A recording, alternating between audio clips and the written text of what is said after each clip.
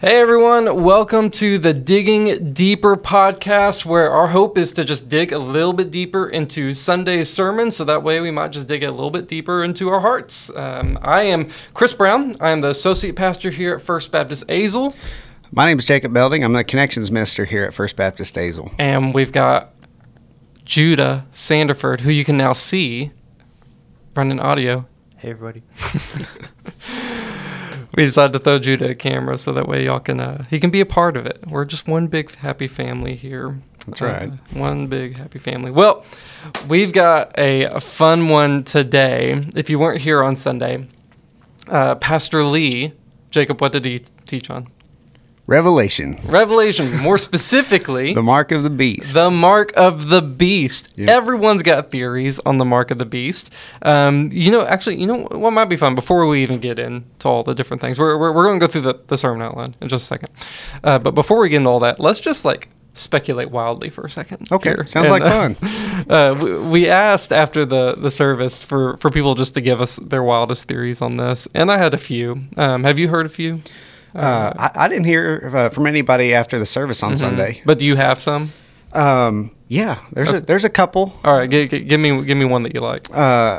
Apple Pay is the mark of the beast on your iWatch or Apple Watch. Not iWatch. Yeah. But Apple Pay, yes. Apple Pay, it must be the mark of the beast. Must be the mark of the beast. Because as we're going to talk about in just a minute, the mark of the beast revolves a lot around economy. Yep. And so you need it to be able to purchase things. And sure enough, you got Apple Pay. And did you know that there's actually stores now that are going cashless? 100%. Yeah. Oh, yeah. Yeah. So when Randy was delivering our second child, we were in the Baylor Hospital, and the Starbucks at Baylor Hospital is cashless. They won't take cash at all if you offer it to them. Randy's dad was very upset about it. For me, being a techie guy, I like using Apple Pay anyways. But is that legal? Can you do that?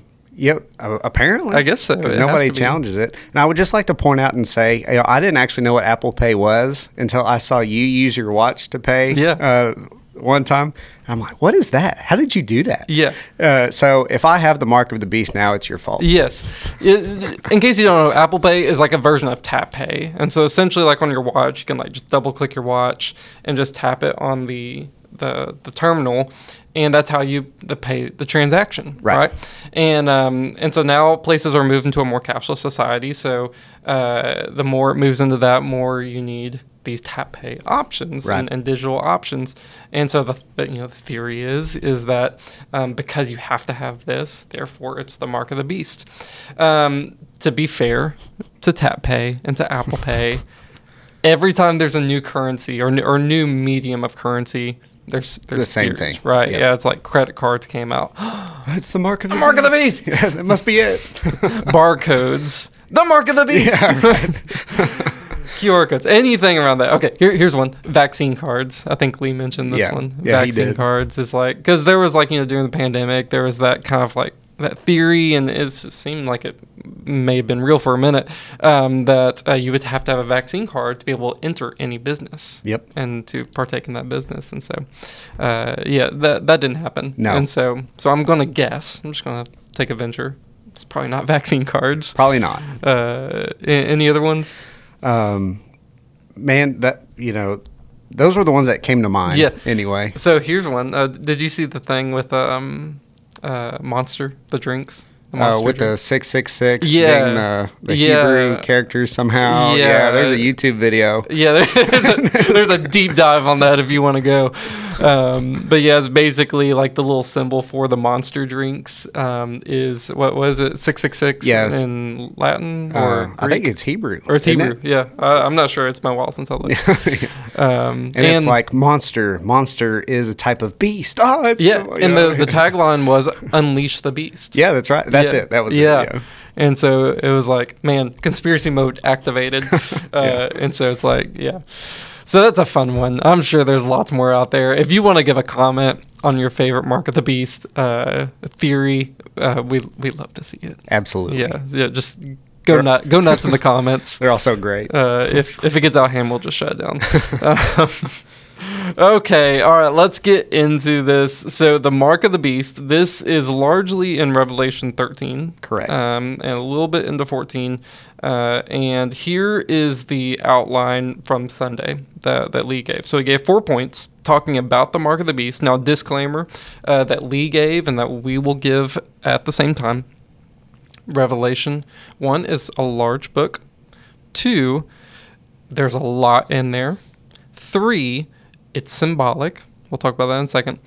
4, there is no way that we could cover all of it in this one podcast. There's no way Lee could have covered all of it in his sermon. And so, disclaimer, if we don't get to everything, it's okay. Life will go on. That's right. We're going to move forward. I mean, we could get through all of it, but, it would be like a 20-hour video. Yeah, they have... So I took a whole class on just Revelation, like a whole semester-long class on it. I'm sure that there's degrees where you specialize in Revelation. There's a lot of debate around Revelation for a reason, right? Because there's some gray area in it, and so we're gonna get that. So disclaimer, if we don't get to everything, obviously we can't, right? And so, but we're gonna try our best, and so today we're gonna kind of particularly revolve around the mark of the beast. So Lee gave us 4 points as to what the mark, or as to what we can know about the mark of the beast. Right. And those 4 points are this. The number of the beast is the number of a man. 2, everyone's got a mark, or everyone will have a mark. 3, the number of the beast isn't necessarily the mark of the beast. Right. And there's some symbolism there that we'll get to. And then 4, whatever the mark of the beast is, you need it to buy things, which is going to be a fun one to talk about. That gets more into the conspiracy theories. Yep. But that's kind of the outline. And so it's been a minute since I've took my Revelation class and studied Revelation. But y'all went to a conference. We did. On Revelation not too long ago. And you've got... some new commentaries, right? Is that what you said? That's right. Yeah. Greg Beale was speaking and putting on this conference up in Denton. And he had some of his books for sale. And so the conference was awesome. And then I'm like, well, might as well pick up this commentary while I'm here. Mm-hmm. So I actually really got to use it this week. Yeah. It was nice. So here's what's going to happen. I'm going to be the conspiracy theorist, and Jacob is going to be the theologian today. And we're going to balance each other out. So, first one, the number of the beast is the number of a man. Yes. What thoughts you got? Should we look at the passage? Yeah, let's read the passage first. All right, so this is Revelation chapter 13, starting in verse 18. This calls for wisdom. Let the one who has understanding calculate the number of the beast, for it is the number of a man, and his number is 666. Then I looked, and behold, on Mount Zion stood the Lamb, and with him 144,000 who had his name and his father's name written on their foreheads. So that was the passage that... That's the passage. Yeah. Yep. And he goes into a little bit of other things, but that was the main chunk of the passage. Right. Yep. Correct. So probably the first thing we want to talk about is really do we want to talk about the symbolism of Revelation? Yeah. You were actually, you and, was it Joe? Talking yes. About this, Sunday night, the symbolism. Yeah. Go and share what you're talking about. All right. So the very beginning of Revelation, it opens up in chapter 1 and kind of gives us some tools and some direction on how to actually go about reading it. So Revelation 1, starting in verse 1, says, "The revelation of Jesus Christ, which God gave him to show to his servants the things that must soon take place. He made it known by sending his angel to his servant John, who bore witness to the word of God and to the testimony of Jesus Christ, even to all that he saw." Here's kind of the key right here, verse 3. "Blessed is the one who reads aloud the words of this prophecy, and blessed are those who hear and who keep what is written in it, for the time is near." So part of the language there is prophetic language. It's even the language that Jesus uses when it comes to the parables. And so, for example, if you think about Isaiah chapter 6, it's the throne room scene where Isaiah is there in the presence of God. There's a whole scene without getting into all the details. And really what comes out of that is Isaiah is going to go and he's going to prophesy to the people. He's going to declare the word of the Lord to the people, but they're not going to hear. They don't have eyes to see. They don't have ears to hear. And so Jesus even gets into this as well. He I think says, he quotes the same passage. Yeah, he does. And he's referring back to Isaiah and says, a lot of these other people, they don't have eyes to see or ears to hear, but you, followers of Jesus, do have eyes to see and ears to hear. So here's a parable. You should be able to understand it because he's opened our eyes and opened our ears to be able to understand. So on one hand, it has sort of a softening effect on those who are in Christ, but for those who are outside of Christ, it has a hardening effect instead. But what comes out of that is lots and lots of symbolic language. And so for us, that really means that we should be aware that this is going to be mostly symbolic, right? There's not going to be like a literal beast coming out of the sea. I don't know, man. Quite that way. Says you. Right. Yeah, exactly. And so, when it comes to symbolism, I mean, even Lee talked about in his sermon, there is so much symbolism in Revelation, like the numbers themselves, 666. Those are symbolic, and we'll kind of talk about those in a minute. Yeah, and even comparing it to the parables of Jesus, in a lot of the parables you had Jesus, so like he would say the parable to whoever, the crowd, and then when kind of the crowd went away and the disciples were with him, he explained the parable. Right. And so you had like the actual intention explained. Here, we don't have that. Right. Really, like we have the symbolic, scripture given to us, but then there's no like clarification on what that symbology actually is. Right. Now, we do have some, but you're right. For a lot of the specifics of like what we all really want to know, and we love to speculate on, right? We don't have super clear answers. Yeah. For sure. And so, what does that mean for us whenever we approach this topic? So for us, that means the parables, or even in Isaiah's day, the language of prophecy that he uses, there's going to be a lot of symbolism. And the way that functions is to sort of shock and wake up believers who are following Christ, or in Isaiah's day, who are following the Lord, to do the things that God has commanded them to do, or by extension, the things that God has commanded for us to do. And so that's why, having those eyes to see and ears to hear, when we go about reading the symbolism and interpreting the symbolism of Revelation, it serves that function to say, hey, wake up, let's do the things that God has told us and commanded us to do. So if I was to regurgitate that back to you, it's not necessarily meant to give us every single answer, as much as it's meant to just alert us to what's going to happen. And this is you mentioned how a lot of times the parables and symbolism is meant to be a softening effect for those who trust in Christ and a hardening effect for those who don't. You might even be able to see that in this, when we're talking about, the mark of the beast and all of this kind of wild imagery. For Christians, it does have that alerting effect of, okay, here's an idea of what's going to happen in the future. And for those who don't trust in Christ, what do? They call it ridiculous. Yep. Yeah. And so you see that played out in real time, exactly what's going on. Yeah, exactly right. And we even see some of that similar language earlier in chapter 13. In chapter 13, verse 9. So this is after John gets done writing about the first beast that rises up out of the sea. He's giving all these details of things that are going to happen. And then in verse 9 of chapter 13, it says, if anyone has an ear, let him hear. So we're right there, right? Yeah. All right. Yeah. So symbolic nature. So we have to read all this through a symbolic. Right. nature. Exactly. Yep. And one of the things, and just kind of backtrack on the symbolic nature of it, the opening verse of that, this calls for wisdom. Same vein, exact same vein. Yep. This calls for wisdom, which means slow down, think through it, be humble as you walk through this. Yep. Exactly. All right. So the number of the beast. So now that we've gone through that, the number of the beast is the number of a man. Yes. You got thoughts? And that's one example of where in Revelation we do get an interpretation. So the language is symbolic of, there's a beast, in this case, that rises up out of the earth, And then it goes on to explain that, yes, okay, in fact, we are talking about a man. We're not talking about a literal beast. We are talking about a man. So that's nice that we have that. And it's not Satan. Correct. Yeah. This is not Satan. Yeah. He works in the power of Satan, sort of under his authority. But correct, it's not Satan. We're talking about a man. Yeah, and it's interesting.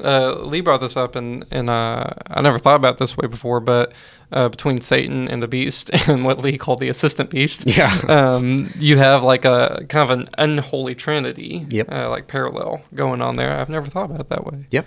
But yeah, so the beast isn't Satan. Correct. The beast isn't even a beast. The beast is a man. Yes. Given power and dominion from Satan. Yes. Right. Okay. Right.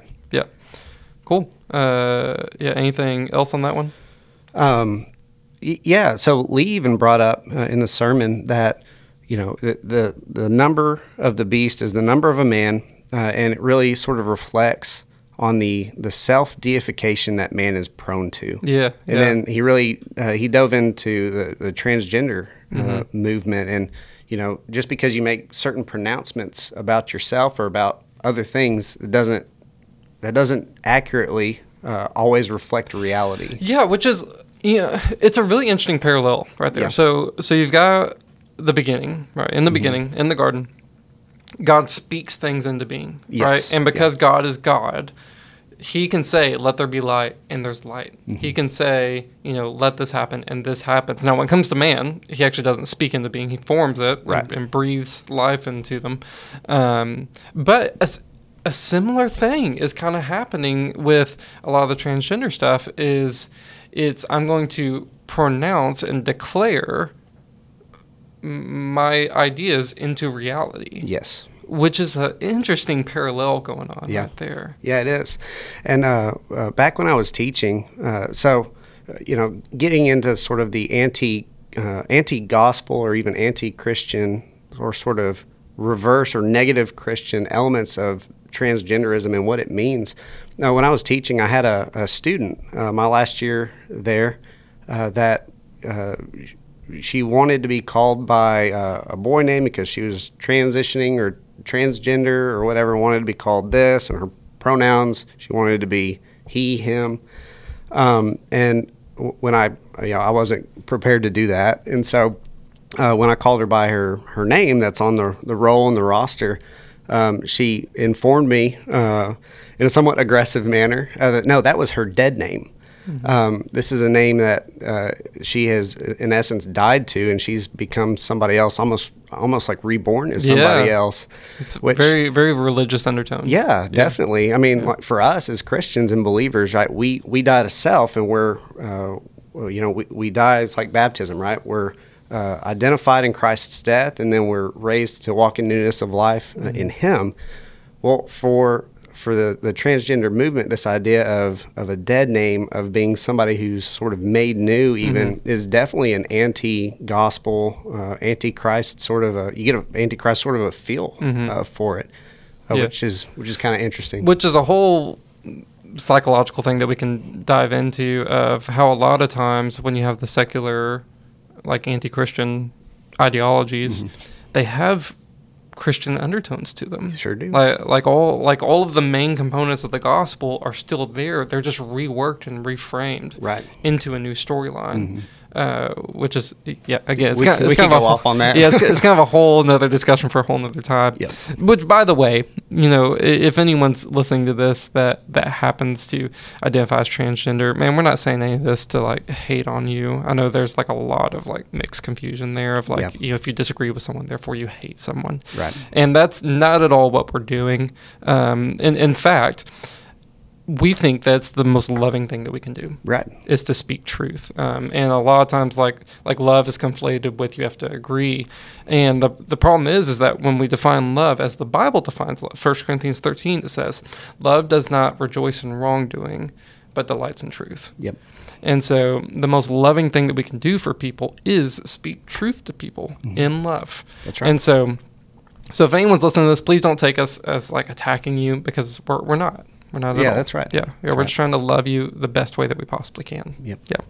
Okay. Yeah, but tying that back in to the beast, the man, he takes on this like self-deification, Yes. kind of thing, and we're going to see how that goes into it. It starts to move into like a world domination kind of mindset and faux miracles and things like that. But it's interesting how it's basically the pinnacle of man's attempt to self-deify. Right. Yeah. Yep. Exactly. And it's been going on since Genesis 3. Yeah, right. Yeah. The serpent says, you can be like God. Yes, It's like, yeah. okay, well, let's eat from that tree then. Yeah, right. Yeah. It's a theme. And I'd be curious. So we're getting a little bit ahead here, but one of the identifiers or the descriptions that we see of the beast is that basically the whole world follows him. Yeah. And I wonder if there's an element of in the beast self-deification that the ideology that comes out of the beast is you can also self-deify. It could be. Yeah. I had a thought and then I lost it. Oh yeah, it's the Church of Satan. Is that what they call it? The Judah, do you know? do you know? No, you don't know. Because there's two of them, and right, one is sort of more of a parody, or they don't Yeah. actually worship Satan, but the other one does. Yeah, or so something that like one. So the one that doesn't actually worship Satan. Yeah. Like Church of Satan or Satanic Church or whatever it's called. Satanic Temple. The Satanic Temple. Yeah, they don't actually believe in Satan. Right. They believe in the values, if you will, of Satan. And the values of Satan are, I don't have to follow God. I am God. Right. And so whenever they partake in that religion, what they're saying is, there is no God. I'm God. Right. I'm self-deifying. And that's interesting. That might be exactly what Satan wants, right? It's like Satan's like, I don't care if you believe in me. I just want you to hold to my beliefs. Right. Right? And so the Church of Satan, whatever it's called, might just be like a small microcosm of what the mark of the beast is going to look like. Of, people may not even be willingly or knowingly following the beast as much as they've just bought into the deception Right. of the beast. Right. Exactly. Yeah. We're getting a little bit ahead on that. Yeah, we are. Anything else on that one? No, those were my thoughts anyway. Yeah. It's a man under the power of Satan. He has global rule, self-deifies, all that stuff. Okay. Number 2, so that's number 1. The number of the beast is the number of a man. Number 2, everyone's got a mark. How does that work? So, I think if you look back, and Lee brought this up in his sermon even, that slaves, for example, in the Roman Empire were branded, and oftentimes they were even branded on the face. Yeah, even back to the Old Testament times. Yeah. I think they had a like a little like ring. Yes. They had a word Or for they it. could be like their ear would be notched if they wanted Yeah. to stay in Yeah. perpetual servitude Yeah. to their good master, Yeah. something like that. So the idea of being identified with somebody else, right, in their culture that way, right, would have been relatively common, especially the first century AD. You don't get the outlawing of branding slaves on the face who are also made in God's image. I think it's Constantine that outlaws that later on in the like fourth Constantine. century. Yeah. Fourth century, yeah. Yeah. But I think what's interesting is the mark of the beast is probably one of the most argued over points in the whole book of Revelation. There's a lot to argue about, right? And and Pastor Lee pointed that out. And there's been tons of different suggestions about like what this mark could be, as we've already kind of touched on. So why do you, I have a question for you. Yeah. So why do you think people generally get very, very concerned about the mark of the beast, or are really hypersensitive to like, okay, what is it that the mark of the beast could be? I think it's salacious kind of thing. It's I think it's there's an element of like fun to it because it's like so there's enough concrete there and just enough gray to then like start to like speculate. Yeah. And it's like, it's the mark is tied to the ruler kind of thing. And so it's like you watch movies, and the movie could not have a Christian element to it at all. But if there's an evil aspect to it, the room is like 666. Yeah, that's the room, or whatever the number shows up, 666 somewhere. And we've just come to identify 666 with evil. And I think there's like a fascination that we have with evil. Like that's why we like watching evil movies, right? Or like spirit movies, or like Conjuring, or Paranormal Activity and stuff like that. There's like some kind of fascination that we have with the spiritual evil world. And this is where the spiritual evil world kind of like starts to blend with the physical reality. And I think there's just something about that fascinates us. And Lord, help us repent whenever we start to take delight in that. And that's where we got to get a little bit careful, is that, again, these things aren't there to give us entertainment. Right. They're there to be an alert. And so whenever we start to find salaciousness in these things, I think that's when we're starting to move into a heart issue. Gotcha. Because at the same, as we're going to mention, the whole point of Revelation is to show that we win. Like if you're on the side of God, we win. All these things are going to happen. Don't be alarmed. God knows it's going to happen. God's in control. And at the end of the day, God's going to win. But at the same time, we have to keep in mind that in the midst of God coming out the victor, there's going to be a lot of people that head to destruction. Yeah, that's right. And so that's why at the beginning of Revelation, when it gives a presentation of Jesus coming back, it starts to describe everything that's going on and how like there's going to be mourning over the earth. Why is there mourning? Like Jesus come back. Well, it's all the people who haven't trusted in Jesus. Right. And so, it ends with this statement of, it describes all these like borderline awful things that are going to happen. And the ending statement was, even so, come. Right. And so it's like, even so, all of these bad things are going to happen, come, because that's how you are going to establish your reign. Right. And so it's like, that's like the tension of this, is that, on one hand, we celebrate that that the Lord's going to come back and He's going to rule. But at the same time, we mourn because everyone that hasn't placed their faith in Him is head to destruction. That's right. And that I got a little bit off topic of the question, but well, I mean, it gets right into it though, because everyone has a mark or gets a mark, right?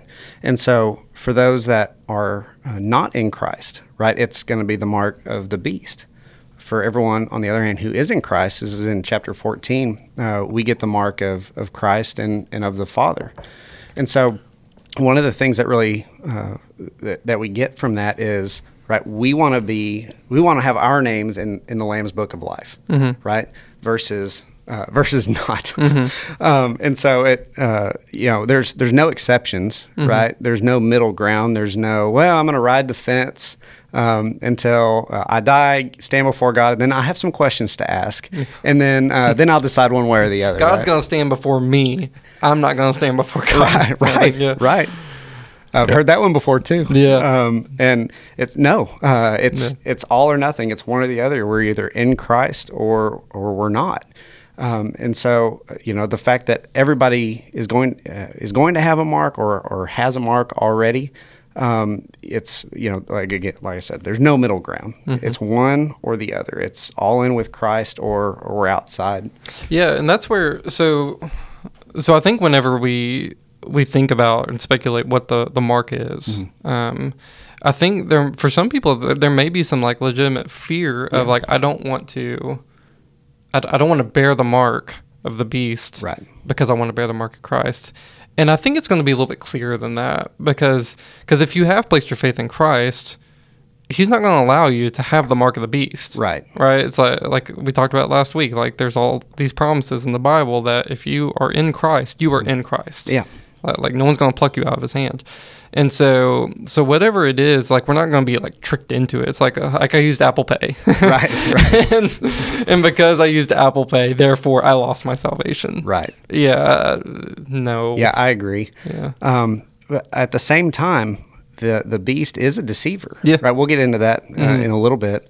But so we do have to sort of be on the lookout and be aware that these things are happening, even in our present day, going to ultimately happen at some point. And so, being aware that there is a deceptive element there. Yeah, especially like for those that are kind of in the middle ground. Yeah, like or they're kind of playing church a little bit. Right, exactly. But I agree. Those who are in Christ, right, can't be plucked from His hand by the beast or the Antichrist or anybody. Yeah, yeah. So everyone's got a mark. Did we talk about the mark of Christ yet? No. I don't think we talked about that one. So everyone that's got the mark that's not in Christ gets the mark of the beast, right? But there's another mark, Yes. right? So can you read that passage? Yes. Oh, the other way. This is Revelation 14, verse 1. Then I looked, and behold, on Mount Zion stood the Lamb, and with him 144,000 who had his name and his father's name written on their foreheads. Yeah. So if you don't have the mark of the beast, you have the mark of Christ. Right. Right. And so you're getting a mark either way. Yes. And this is like, again, this is global. Like this isn't just going to be, confined to a region or to a country. It's going to be global because, as we're going to talk about, the reign of the beast is global. Yes. Right. And as we're also going to talk about, the economy starts to get brought into it. And so there's going to be a great divide that happens of if you have the mark of the beast, then you can partake in this unified government with the beast as the dictator and the economy that comes out of that. And if you don't have the mark of the beast and you have the mark of Christ, now you're kind of exiled, and it'll be interesting to see how that works. Yeah. In that, but for broad strokes purposes, globally, every single person on the earth will have a mark. It's either the mark of the beast or the mark of Christ. Correct. Yep. Yep. Yeah. Any other thoughts on that? No, I think that goes nicely into the third point. Which the third point, remind me what it is. The number of the beast is 666, which is symbolic, and the mark is not necessarily that number. Yeah. So the number of the beast isn't necessarily the mark of the beast. Correct. Which is confusing. A little bit. Right. So if you even look, so one of the things that we see there in chapters 13 and then getting into 14 is there's parallelism that exists between the beast, the mark of the beast, and then Christ and the mark of Christ. And so we just read chapter 14, verse 1. The what is it? The Lamb with him, 144,000 who had his name and his father's name written on their foreheads. When we read that, we don't tend to think of Jesus' name up there on your forehead or God the Father's name written on your forehead, right? It's more symbolic, right? It's to show ownership of, okay, this one belongs to me. Yeah, this again, one's mine. going back to the Roman practice. Right. If you were a servant, Right. you'd be branded, Right. for lack of a better word. Right, exactly. And so if those passages are set parallel to each other, and I think they are, that would seem to suggest, in the same way that the mark, right, that those who are in Christ will have, isn't going to be literally Jesus' name and the Father's name. So in the same way, the mark of the beast isn't necessarily going to be the number. There might be like a holy tattoo shop just set up, and you just like form a line through there, and it's like, all right, do you want 777 or do you want Jesus? Right. Yeah, if 777 wouldn't count, because it's too. Is that why? I just had the thought. Is that why in casinos, if you win, it's 777? Yeah, I don't know. That is a great question. Judah? Do you happen to know? No idea. No. Never gambled in my life. Yeah. Well, I guess they don't have 666 if you lose. That's I'm curious now. If you know that, put it in the comments. Why in the world do they have 777 on there? You are a complete winner. Yeah. I don't know. Yeah, I don't know. Anyways, you were saying, yeah. What were we talking about? Yeah, so the letter numbers. So it talks about you'll have the name of Christ right on you, but again, symbology. Right. So it may not necessarily be like a literal name on you. And if that parallels to the mark of the beast, which it outright says that it could be the number or it could be the name Right. of the beast. Again, symbology, is it literally going to be a number or a name, or is it going to be symbolic for something else? Right. A barcode. Right. It could be. But I mean, if you think too, I mean, so the letters of the alphabet had numbers behind them, right? They didn't have the Arabic numerals that we use today, or they didn't use them. And so, Oh man, I have something for this. okay. I've got a fun one, but continue. So there have been, I mean, tons of different times in history and even in recent history as well, where people take that number 666 to try to identify who is the beast. And the problem with that is you can literally make anybody's name fit 666 if you really, really want to. If you try hard and believe in yourself, anybody can be the beast. Have you seen the number 23? It's an old Jim Carrey movie. It's not a comedy. I haven't seen it in a while, so I saw it when I was, a kid. so this is not an endorsement of the movie, but it was kind of that concept of this guy is haunted by the number 23, and literally he sees it everywhere because if Dr. Pepper. Yeah, right. 23 flavors. Oh no! It's like literally every single place he looks, you can like through some kind of multiplication, addition, subtraction, division, he will land on the number 23, and he's just haunted by this number. Anyways, similar with 666. When I was a kid, I was in 7th grade, and the internet was just starting to become a thing. Like we had computers in the school. And we had to do a research project on government. And I was researching, and somehow, I don't know how I found this site, but I found a site that was dedicated to talking about how George Bush was the Antichrist. Awesome. And the way that it did, it took George Bush's name, there's George W. Bush, took George W. Bush's name and like converted it to the Greek letters, and then took the numbers of those Greek letters, added it up or did some kind of magic, and boom, 666. Yep. George W. Bush confirmed Right. Antichrist, mark of the beast. And even more recently, since a lot of what we're talking about, there's definitely a governmental sort of one world order undertone that we get.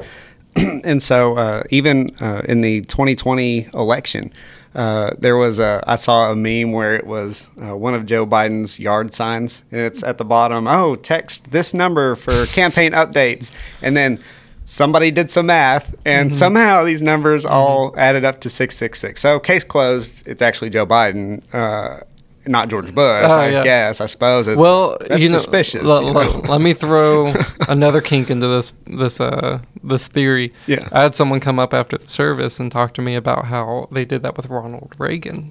Man. Apparently his first name, middle name, and last name all had 6 letters. Right. 666. Oh, yep. Yeah. And that's what you have to do. I mean, people have done it with Adolf Hitler, the Roman Emperor Nero, for example. You can make Nero fit, I think, if you add like his title to his name, kind of like the middle name, or Hitler. It's the same way. I mean, if you want to, and if you try hard enough, anybody's name, plus or minus a few things. You think we could make Judah's name 666? Please don't. Judah, you the Antichrist? You the beast? But so bringing it back, the numbers have figurative significance as symbols. They symbolize a spiritual reality, right? Which Lee talked about as well. Yeah, well, and I think people get fixated, kind of going back to your question a long time ago. I think people get fixated on trying to figure out the number, because it's weird, because it says in the passage, calculate the number. And then it says the number 666. It tells you the number, yeah. So it's like, well, what does that mean? And so I think that's why people dive into like, the name's like, this is what the calculating part is trying to figure out the name and how it equals out to 666, right? But here's one of the big caveats that you have to have is that, again, the beast is tied to global domination, right? And so if you have someone who does not have global domination, you do not have the beast, right? Presumably. Yeah, and so it's like, and that's why I think they go to people in power. But even like Adolf Hitler, I think, to be fair, I think he's a good candidate Right. for like pure evil. Right. Right. Well, and it also kind of brings up, an interesting concept. So I think a lot of the times when we're reading Revelation, we're reading it primarily as something that's going to take place in the future. The problem with that is, I mean, if this is something that's happening so far from us, or maybe even getting closer, right, as we speak, how does that apply then to the first century church or the third century church? And so I do think, while there ultimately will be a beast like this who is like the culmination and the one that we see here in Revelation, there are also sort of microcosms of manifestations of the beast, even throughout history. I mean, Hitler might be a great example of that, or the Roman emperors even were they considered themselves to be gods. Yeah, and hey, you must worship me. And there's for sure Right. theories and interpretations that all these things happened Right. in the Roman Empire. Yeah, absolutely. I remember when I was in, I don't know, ninth grade, I got a weird hankering to study Revelation and found this commentary. And that was the main interpretation of that commentary, that all these things weren't future events, but they already happened Right. in the Roman Empire. That's not an endorsement of that view. Again, it's been a long time since I've been in Revelation, so I'm not landing on that view. But there are people who definitely take that approach. It's one of the popular. It's one of the popular interpretations. Maybe not so much around here, but everything in Revelation has been fulfilled except for the very, very end. That's one of the perspectives. Yep. So the number of the beast isn't necessarily the mark of the beast. It's just symbolic and an identifier. Yes. Of them. Okay. And this brings us to the fourth point. So let's recap the points first. Okay. So the number of the beast is the number of a man. So it's a man. Everyone gets a mark globally, whether it's the mark of the beast or the mark of Christ. 3, the number of the beast isn't necessarily the mark of the beast, that the number is just symbolic, and it could be just some type of identifier. Yeah. Is what the mark is. And then 4, whatever the mark is, you need it to buy things. So this ties into how the beast gains global authority and a global presumably governing system, and in doing so has a global economy, and now you need that mark to buy things. Right. Yeah. Yeah. So some thoughts. There have been times in history where something like this has happened. So in 250 A.D., we get what's called the Decian persecution. Decian was a Roman emperor who decreed that everybody living within the Roman Empire had to go and make sacrifices to him, the emperor. Again, the emperors, they did self-deify. They considered themselves gods, and they accepted worship as gods and even demanded worship as gods. And so whenever you went and made your sacrifice to the emperor, you would get a slip of paper almost saying, it wouldn't have been paper, but you get the idea, a form of some kind saying, yes, this person has made the proper sacrifices just like the emperor has demanded. And there were a lot of Christians who were killed because they simply refused to go along with that. So, I mean, this one's a little bit broader than the economics side of it. But if you hadn't sacrificed to the emperor, not only can you not buy and sell things, you can't. You're not allowed to live, right? You have to repent, and they give you an opportunity to repent of that and to go on and make those proper sacrifices to the emperor. And if you don't, then you're martyred. Yeah. And so this is something that we've seen even in history. Yeah. And so essentially the idea is the microcosm that you see there is going to be Right. globalized. Yeah. Right. So Lee gets into some theories on how a person can attain global authority, right? Because for the longest time in history, one, they didn't even realize there was a global population. But two, the thought of someone having global domination was like just mind-boggling. Right. Like, let alone like being able just to communicate globally. Mm-hmm. Like, it used to take like weeks to get a letter just across the ocean, right? Yep. And now that can happen in a second. Yeah. And so he was talking about how we live in an age like technology has advanced so far, so fast, that now what used to be considered impossible now is seeming more possible. Yep. Yeah. You got any thoughts? Which is really, really crazy to think about, because other attempts at world domination or world, conquering the world basically have generally fallen pretty short. I think the largest empire in the history of the world, at least directly, was Alexander the Great's empire. Mm-hmm. I mean, he swept through, parts of Europe, even down into Africa, all the way to India. It was a vast empire. It was huge. That's quick, right? Oh, yeah, like 10 years. Yeah. Which is just, it'd make your head spin thinking about how fast that he was able to conquer all of these different areas. And with the thing about that one, though, is it didn't last very long. As soon as he died, the whole thing breaks up. Quick burn. Yeah, that's right. Yeah. It was quick to burn through and quick to burn out. Even the Roman Empire, as vast as it was, it fell apart. Yeah, it's really pretty recent that empires, and let's draw a correlation between like America. Right. Let's just call America an Right. empire for sake of same terms. Ease. Yeah. It's pretty recent that empires have stabilized like that, to like longer ones, because like you got Alexander the Great. It's like, or like all these different rulers. It's like there weren't term limits, Right. and so you knew there was a expiration date on their reign. Yep. And so it's stabilized a little bit more now. World power might shift a little bit based on economics and things like that, but for the most part, with Russia invading Ukraine, that's really the first one we've seen in a little bit of like someone trying to like disrupt Right. In a significant way the map, Yes. right? Or at least in the first world. Right.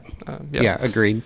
Which it kind of flows into the point that you made a minute ago about sort of global economics, the global economy, and how connected everything is now. It's like the sort of nature of empire even has changed. So now it's really less about how much area can I conquer, right? Like try to pull a Napoleon or even a Hitler, right? Where you just try to conquer as much territory as you possibly can. And now in a lot of ways, it is more economic. Here's my theory as to why the United States doesn't conquer land anymore. It's because we don't want more than 50 states. Like it throws the evenness out of it. Right. What would we do with the flag if we had to put another star on it? I mean, it's too big of a problem. We're moving 51 on. stars? That sounds lame Right. compared to 50 stars, right? 50 is like a nice, like solid number. Yeah. 50 or 100. So Right. we either need to stay where we are or just go big. Right. That's why we don't make Puerto Rico a state, right? Yeah. Because we just don't want to add that one star. More than likely. Yeah, no. Oh, jokes. Yeah, that's right. I don't speak on behalf of America. Gosh. So Lee got into the growing technology, particularly AI. Yes. So AI has come a long way. Explain what AI is, in case people don't know. Artificial intelligence. AI is, there's a lot of different functions, but basically somehow the computer thinks for itself. Yeah. I mean, Yeah. maybe you might be better at explaining this than me. Judah, you're a Gen Z, so you might understand this better than both of us. So correct me if I'm wrong, but AI is basically where this computer program intakes information and doesn't give you what someone else wrote, but creates its own unique response of the information that's got. Yeah, that's basically it. Yeah. Countless movies have been made about this. Terminator. That's one. iRobot. iRobot. Yep. Yeah, it's like basically where you give robots and computers a level of autonomy. And then what do they do with that autonomy? They take over the world. Yeah, they turn evil and attack, right? So AI, which we've been using AI for a while, but it's really blown up over the past year with Chat GPT, is that what it's called, and OpenAI and stuff like that. And it's really, we've messed with it before. It's pretty amazing at what it can do. But Lee's thought was, and he's kind of speculating here. Obviously, there's no scripture tie into this. But the idea of if AI has come so far, so fast, what is it going to look like in 15 years? And is there a world in the future where AI determines literally everything? AI already determines a lot of things in our life, like whether you can get a loan, whether you can, like whether some prisoners get out of prison, things like that. So it's already aiding in a lot of the decisions that are being made. And what if it gets so good that in the future it's not aiding, it's just making the decisions itself? I've got some articles. All right. But I want to hear your thoughts before I share those articles. They're wild, by the way. So, when, like you said, a lot of it is speculation. Well, we don't know. It's not laid out in scripture that, like, the robots are attacking or something like that. I don't know, man. Symbology. Right. Like the locusts or Black Hawk helicopters or something like that. Like, I don't know about that. But anyway. Powered by AI. Right. Yeah. I don't know. I definitely know that there are instances where AI is being used, like social credit system that China sort of was piloting and sort of testing out, where if your social credit points aren't at a certain level, then you can't buy these products or these things How do you get social credits? I don't recall. No. Yeah, it's been a while. I haven't heard of that one. But that's sort of an example, and I'm not 100% sure how it is that they pull that off, but it almost has to be an AI thing. I'm not 100% because sure I mean, when you get into let's just take America, 330 million people roughly. You can't have one person determining one for one everything going on. It would take forever. You would never get it done. And so that's why we've started leaning on AI, because now what used to have to be like contained to small communities to make these decisions, because they couldn't do it on that massive of a scale, now it's becoming possible to do it on that massive of a scale, because now they just input into AI, here's the parameters of what we want to happen, and then the AI takes those parameters, takes in the information, and spits out results, right? And that's where Lee was kind of getting at, is that if you have AI that can become so powerful and so vast, and then that gets in the hands of one man, could he then have global domination? That's the thought posed. Here's some things. So AI, I came across a couple of articles this week. Do you want the wild one first, or like the tame one, the concerning one, or the wild one? Let's work from a little bit more chill to less chill. Okay, so we'll start with the most chill. So here's an article from the New York Times called "The Godfather of AI Quits Google and Warns of Dangers Ahead." So a man named Dr. Hinton, who spent a decade working for Google developing AI. He resigns from Google and says he regrets his life's work because of the concerns he has for AI. I also saw that headline. Yeah, it's a little goosebumpy. What does he know? Yeah, what does he know? What is going on? Okay, even more so. You ready? Yep. So here recently, AI leaders gathered together and started talking about AI. Well, no, just to be clear, AI leaders, are these like computer leaders? No, like the people who developed AI. So one of them is Sam Altman. He's the CEO of ChatGPT. Yes. Like the big one everyone knows. CEO of that. Him and other executives and leaders of AI groups gathered together and they released this statement. Are you ready? Yep. Mitigating the risk of extinction from AI should be a global priority alongside other societal scale risks such as pandemics and nuclear war.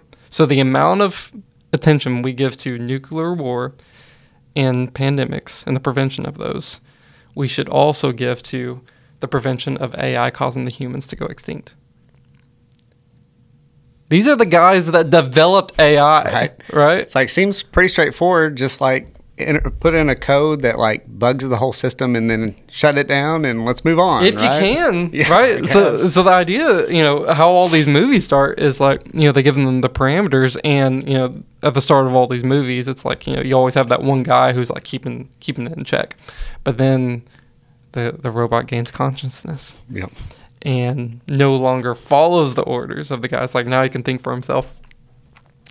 So if this is what the leaders of AI, the developers of AI are saying, if they're that worried about it, should we be worried about it? I mean, maybe. All right, here we go. Here's the most wild one. Did y'all hear about the guy getting locked out of his house from Amazon? Okay. All right. So here's the story. And as far as I can tell, I don't know if this is confirmed. So it might be alleged. Okay. So there's this guy who has a smart home. Do you have a smart home? Anything? Do you have anything smart home? We have locks at our house. Yes. Lockly. Yeah. So do you have any smart stuff? I have my smartphone. Yeah, so but nothing like Right, controlling your home. So, right. so smart home stuff. So I have a lot of it. So like my lights, like my locks. We want to get like our garage door opener to be smart. All those things, and all of it's tied to, for us, our Apple account. And essentially, if we drive up to our home and we want the lights to turn on, we can have it automatically turn on because it recognizes that we're home, or unlock the door automatically because it recognizes we're home, so on and so forth. So this guy had Amazon, the Alexa products, all throughout his home. And he would use the Amazon Alexa, the Echo, to control it all. And he noticed one day that he was locked out of the system. It wouldn't let him do anything in it. And so he started like researching it. And what he found out, he, again, allegedly, got in contact with the executives at Amazon. And they were like, oh, like, here's what happened. We had a report from one of our delivery drivers that you made a racist remark to him. And because you made a racist remark, we have locked down your account until we can do an investigation. And so this dude was literally locked out of any of his like smart devices in his home, like, because like, and for me, like, you may think about that and it's like, oh, that's not a big deal. So like for our home, that would actually be a really big deal because a lot of our lights are smart lights. And so how we interact with it is through the smart thing. So if I get locked out of that, now it becomes very cumbersome to be able to turn my lights on and off. Or if it's tied to your lock on your door, now it becomes so very rarely do we even like carry a key on us because we interact with our lock through the smart avenues. And so they completely locked him out of his account to where he couldn't access his smart device, and because he allegedly made a racist remark to a delivery driver. What ended up happening was, so he has a like a smart doorbell, and his smart doorbell can give auto-generated responses. So like someone walks up, they can have like the doorbell say, "Excuse me, can I help you?" And it's not the guy saying it; it's like the doorbell itself says that. And so apparently that doorbell said that. The delivery driver heard something, reported that to Amazon. Amazon then shuts down the account because. Hold on, time out. So the doorbell is an Amazon Alexa product. It's I think he said it was a Eufy, which is a different brand, but still it ties in. Okay, so I'm thinking, so Amazon called their own delivery driver allegedly a racist comment, and so Amazon then locks down the guy's house because of the product or their integrated system or whatever. Yeah. It's like, it seems kind of funny, but I mean, and kind of bringing it to what it means for us, even if Amazon in their system can totally shut down somebody's house for allegedly saying something that's racist, at first you might be like, well, yeah, you shouldn't be a racist and shouldn't say racist things. Well, just apply the same thing to to Christians. To anything. Yeah. Yeah.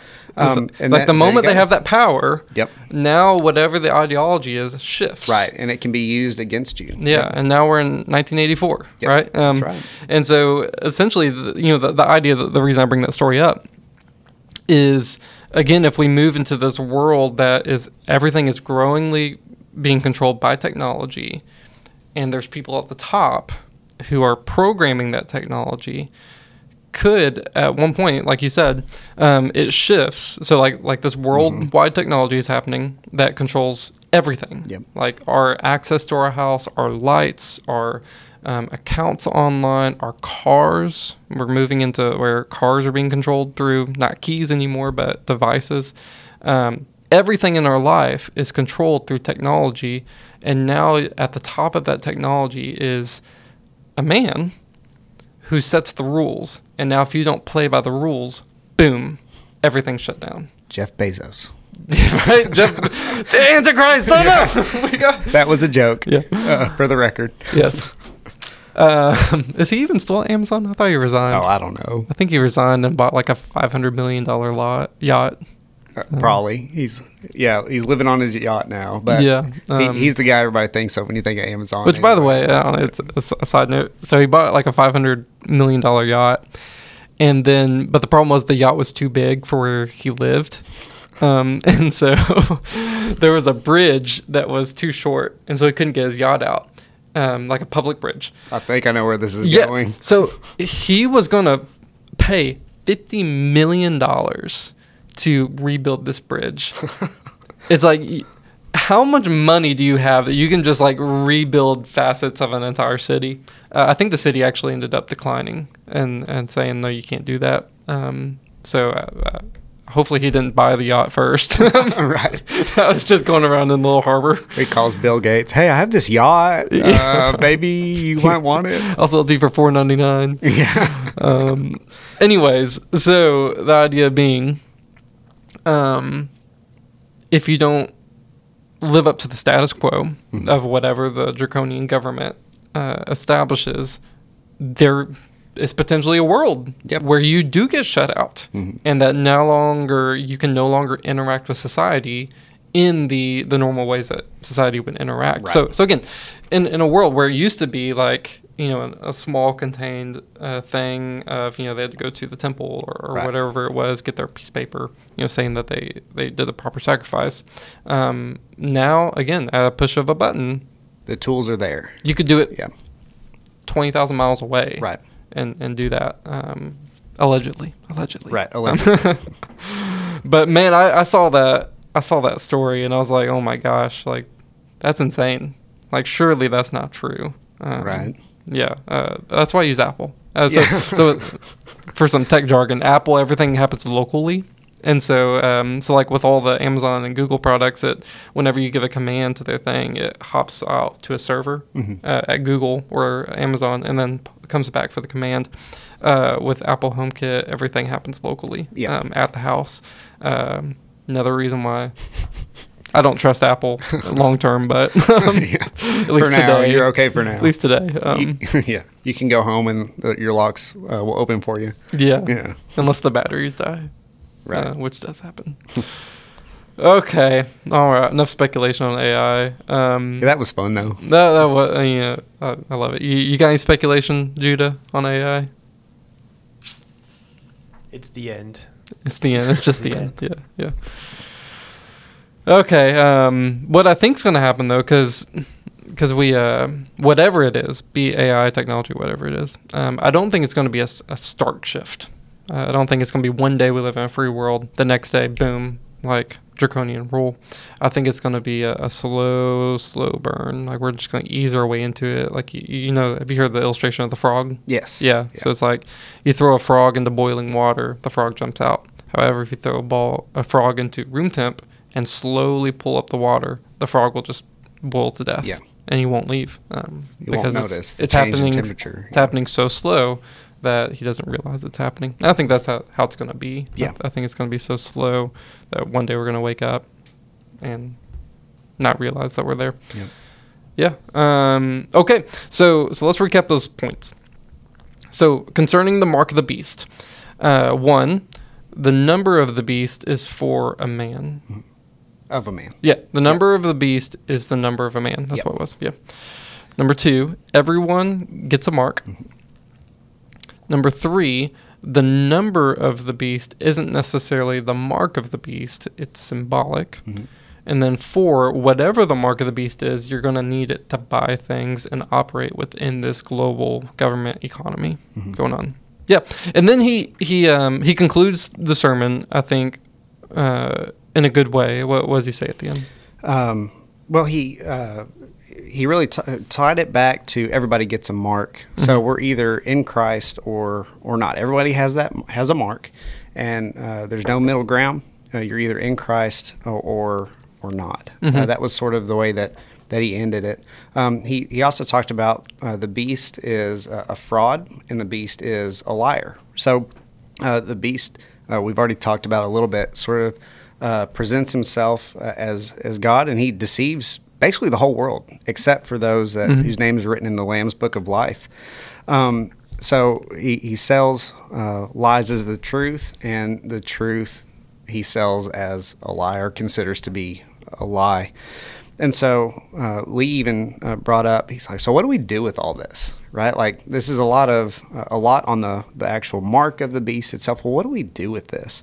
And he did say, we don't have to have it all figured out. We don't have to understand all of the ins and outs of the symbology, or we don't have to understand all of the revelation from front to end. It's okay if we don't. But Revelation 13:18 tells us to exercise wisdom, and it calls for wisdom when it comes to being able to identify and pick up any time that there are any sorts of or any kind of deception or lies or falsehoods that are directed our way.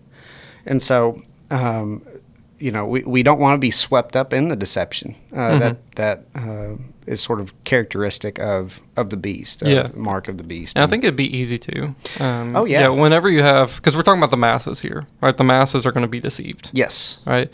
And it becomes that there's been lots of studies done on this where you have, they put a bunch of people into a room, they give a very simple question, they'll draw 2 lines on the wall, and one line will very clearly be longer than the other. And they ask the question to the room, which one of these lines is longer, A or B?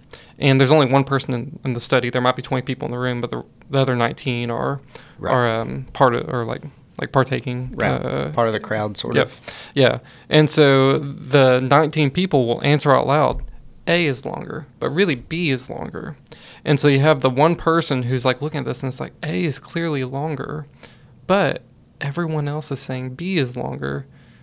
Am I missing something here? Right. And they said that, I can't tell you the percentage of people that change their answers, but a significant percentage of people changed their answer. They knew it was wrong, but they changed their answer because everyone else said it was that. And that's exactly how I think mass deception is going to work, where you have people who look at the situation and they're like, this is not right, but everyone else agrees, so I must be missing something. Right. So I'm just going to toe the line. Yeah. There's that, and at the same time too. So we're talking about mass deception, and the nature of deception, right, is that it is deceiving. Yeah. Right. So sometimes deception comes in unexpected ways. Right. Look at, again, we're right back to Genesis 3 once again, right? Here's the serpent and deceives Eve and by extension Adam into eating the apple, or deceives Eve, and then Adam just flat out transgresses the command. But so it's not like deception comes in such a form that it's like, here's some flashing lights. Oh, this is deceptive right here. And so what that means is we ought to, as believers, exercise wisdom, discernment, be in our Bibles, be in Scripture, understand, what is true and what is false, and hold fast to the truth. So, there's even been another theme throughout Scripture is the theme of false teachers, right? So this one, the beast here, is the false prophet. And so being able to identify those is going to be really important. Even back in the Old Testament, you have Korah's rebellion back then in Numbers chapter 16, where there's Korah is sort of diverting off of, the way that Moses is working to lead the Israelites, and the end result of Korah's rebellion, right, and they're all swallowed up by the earth, and God really puts an end to them and sweeps them away. Fast forward. Jesus warns about false teachers. They'll come to you in sheep's clothing, but inwardly they'll be ravenous wolves, and wolves plus sheep is not happy. It does not equal a happy ending for the sheep. Mm-hmm. Galatians is another good example of false teachers being brought into, and they deceive people who are in the churches there, or the church at Galatia. And so for us, right, again, knowing our Bible, holding fast to what we know is true, helps us to sort of be able to identify and then counteract the deception have a that exists there in the level world. of discernment. Right, and I think that's in a big way, at the very end of chapter 13, where chapter 13, verse 18, this calls for wisdom, right? Let the one who has understanding calculate the numbers. So before that, in verse 9, it's, if anyone has an ear, let him hear. Again, that symbology. And then down at the bottom of 18, it's you need wisdom. You need understanding to understand and see this sort of deception, even that's going to be coming from the beast, basically. Yeah. So, in conclusion, the mark of the beast is a real thing. It is going to be tied to a man. We are told to, or we are warned about it, I guess you could say. But just be sober-minded. Think wisely. If you've placed your faith in Christ, the beast isn't going to snatch you out of his hands. And just have discernment and warn people. That's one of the big things is that we didn't get much into it, but there's going to be, at the time that this happens, there's going to be a mass delusion that takes place, and at one point in the Bible, one point in Revelation, like whatever choice you made, you're in that choice, right? And so it's like there's going to be a point where whatever choice they've made, either to put their faith in Jesus or to reject Jesus, they're in that choice. Right. And so look now to be a witness for the gospel before, someone gets locked into that choice, right? And so that way, before they get completely on the broad road that leads to destruction. Yeah. Right? Before they get to that point. Yeah. So, all right, Mark of the Beast. Yep. That's was a fun one. Yeah. Yeah. I'm curious now what Lee's going to talk about this Sunday. Right. But anyways, again, if you have any thoughts about that, I know you probably do, feel free to leave them in the comment section. We love to interact with you in that way. But before we go, we've been talking for a while. Judah, what are we at? We're at an hour and 13 minutes. Wow. Awesome. Man, yeah, we've been going for a while. It's hard not to with this topic. Right. There's we didn't even hit everything. Yeah, we didn't. All right. Before we go, we've got our bad doctrine of the week. Yes. Judah, you got a song for us? Not yet. It's coming. Oh, it's coming. Okay. Judah's going to put together a bad doctrine of the week song. But I'm sad because so I've got one for us, but it may not be true. Oh, no. So there's this girl, Cass Theas. I think that's how you say her name. She made a video and claimed that she sued her parents after they gave birth to her without her permission. They didn't ask her permission on whether or not she could be born. It's looking like she may have been joking. I don't know. I watched the video. She's a good actor if she's not joking. But either way, she claimed in the video, she said she's an advocate to educate people on getting their child permission before the child is born. So let's say you have a woman who's pregnant, right? First off, she shouldn't get pregnant. Like in the video, she's saying, don't get pregnant. But if you are pregnant, what you need to do is you need to go to a psychic medium to communicate with the baby and figure out if that baby wants to be born. And if the baby does want to be born, have the baby. If the baby doesn't want to be born, terminate the baby. Some scary doctrine. If it's true, if she's not joking, some scary doctrine right there. Well, yeah, let's just say it's not true. Let's just say. Mm-hmm. The crazy thing about that is, like, where we are in the world, culturally in the United States, philosophically, it doesn't sound too far off from a lot of different things. I mean, maybe the psychic medium part, that might be a little out there, even for some, I don't know. But I mean, a lot of the same ideologies are present, right? Yeah. Well, one of the things that she cites is she did not want to be brought into a world that she had to work and that she had to provide, for herself and feed herself and things like that. And so she basically the tune of it all was, I didn't want to have to be a human that had to survive. So therefore, I'm suing my parents because they brought me into this situation without my consent. How dare they make me work? Yeah. And feed myself. Right. So there's a lot of different ways that we can address how this is bad doctrine to live by. But let's just take one or two, because we can go with honoring your parents. Mm-hmm. We can go with that life is formed by God. Mm-hmm. And is valuable, and we're made in the image of God. We can go with work is a part of life. Yep. Even pre-fall. Yep. That's where I was going. Where you're going. Yeah. Work is a part of life, and it's not a bad thing that we have to work. Now, sin, the curse of sin, brings complications to that, right. But it's not inherently bad. Mm. That is a good thing inherently. What were some other ways that we could address it? Obviously, the abortion side of it. Sounds like an excuse. Like, well, maybe she's a psychic and is wanting an economic bump. Like, everybody buys into that. Well, the demand for psychics somehow goes up overnight. And no way. Then ironically, she's working. So, not to say that she is, but I'm trying to think of all the different angles. Yeah, then it could even go into, the self-deification thing again of like, it's God who brings us into this world, and it's basically taking that responsibility off of God and saying, no, we are the determiners of if we get brought into this world. Right. So which one you want to take? There's so many options. I don't know. You pick. Let's do the work choice. one. The work one's fun. So I think you got the passage pulled up anyways. Yes. So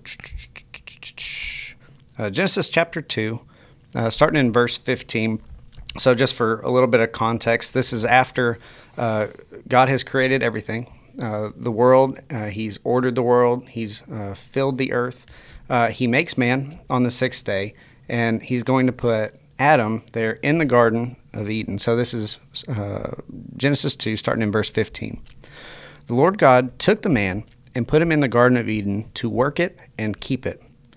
The Lord God commanded the man, saying, You may surely eat of every tree of the garden, of the tree of the knowledge of good and evil you shall not eat, for in the day that you eat of it you shall surely die. And then it goes on.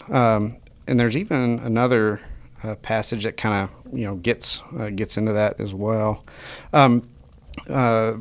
Genesis 1:28, male and female are created by God. God blessed them, and God said to them, Be fruitful and multiply, fill the earth and subdue it, have dominion over the fish of the sea, over the birds of the heavens, and over every living thing that moves on the earth. And then it goes on.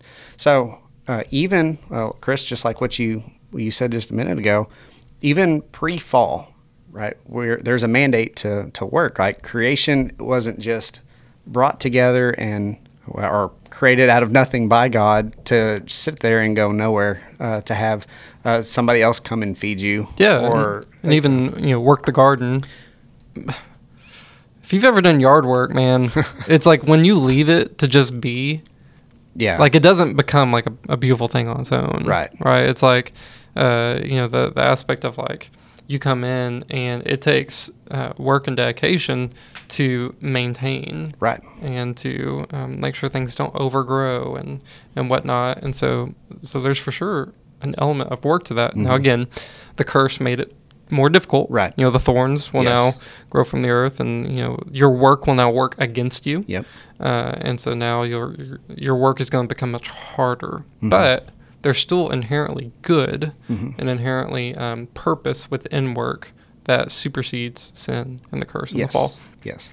And here's just a statistic. So here's one from Rutgers University. They did a study, and they found that there's about 11.4 million U.S. adults who have a serious mental illness, be it schizophrenia, anxiety, major depression, bipolar.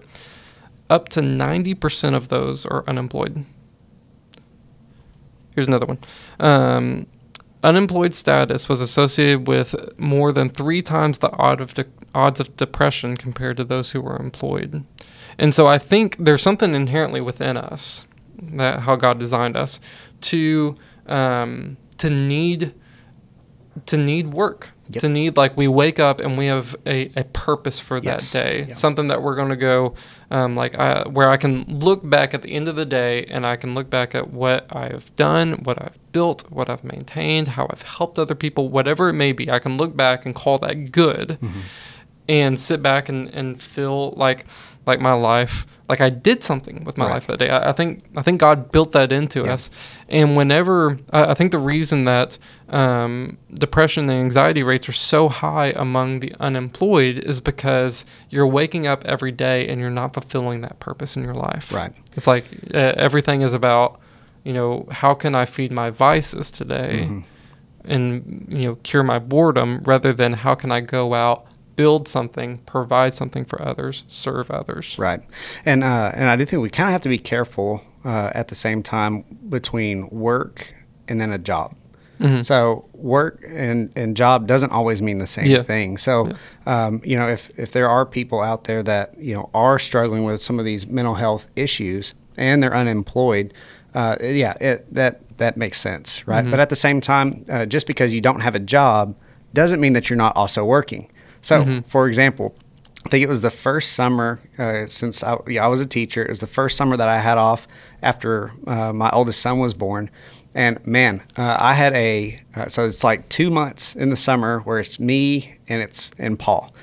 And he was just a few months old. And I got to tell you, I gained a new appreciation for stay-at-home moms. Oh, yeah. So just Yes. one example. Yeah, of course. Yeah, right. yes. Yeah. No, yeah. Thank you for clarifying that. Yeah. I didn't think you were saying No. that, but just wanted to make it clear that No, yes. you know, work doesn't always equal job. It can, Yes, right? But yes. there's lots of different kind of work. I've as stayed well. at home all day and watched the kids. That is a job. Absolutely, That is work. it is work. Absolutely, it is. But it's worthwhile, and yes. there's a purpose Yes. built into it. That is for sure. Thank you for clarifying Yeah. that. That is for sure not what I meant. When I'm talking about unemployed, I mean, Oh, I know- I know you what wake you up, meant, yeah. no responsibilities, and I wouldn't even necessarily throw retired people into that, because like my grandpa's been retired for decades. Man, he gets up and he works the farm. Like, he will find something to do, and he's 85 and still going. Yeah.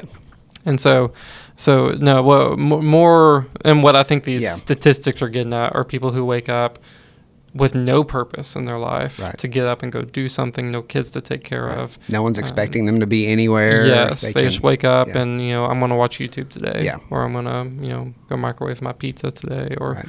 and, you know, the biggest, have somebody else microwave their pizza for them because they don't want to work to feed Yeah. themselves. Yeah, right. Yeah. The biggest event in their life is going to the bathroom that day, right? I think that's what more of those statistics are probably getting at. Yeah, I think you're right. And I think it just harkens back to God designed us a certain way, and no matter how hard we try, we can't get around that design. Right. God designed for us to have purpose and to have work, and whenever you live your life trying to skirt that design and skirt that responsibility, short term, sure, you may have a good time, because you can wake up and you can play games and you can watch TV and you can do whatever. But long term, you're going to realize that there's no purpose in YouTube. Right. There's no purpose in, you know, Unless you're playing watching my the games. Digging Deeper podcast. Unless you're watching the and Digging then Deeper podcast. Maybe. You know, it's like with kids, like it's just even having kids. Right. man, if I was to look on the outside and just look at the hardship of kids, man, it built a good case for not having kids, right? It's like I got to spend all this money on them. I got to spend all my time on them. I got to raise them, do all these things I could do before, I can't do now. Man, there's building up a good case to not have kids until you actually get in the midst of it and you realize, man, it's the hardest thing you're going to do. But at the same time, it's going to be the most rewarding thing. Certainly a blessing. Yeah, and so it's just a matter of like God has given us these blessings and responsibilities in our life, and a childish thing to do is, how can I skirt these responsibilities? Right. And a mature thing to do is say, even though they're hard, they're there for a reason, and there's reward and blessings on the other side of them. Right. Yeah, and so that's just one way we could approach it, among of a dozen other things. So hopefully that's not true. Hopefully she didn't actually sue her parents, right. And hopefully she doesn't actually think that. If she does, man, we're praying for you. Yeah. All right. That was a long one. It was. Yeah. Judah, you got anything to add? You want to say bye? Bye. All right. Again, we release these on Thursdays at 9. Feel free to comment. We love to read them. Any suggestions you got on what we could talk about? If you got any bad doctrines of the week that you want to give suggestions for, feel free to comment those. We love to see them. YouTube, Facebook, podcast platforms. Go check them out. But until next week, we'll see you later.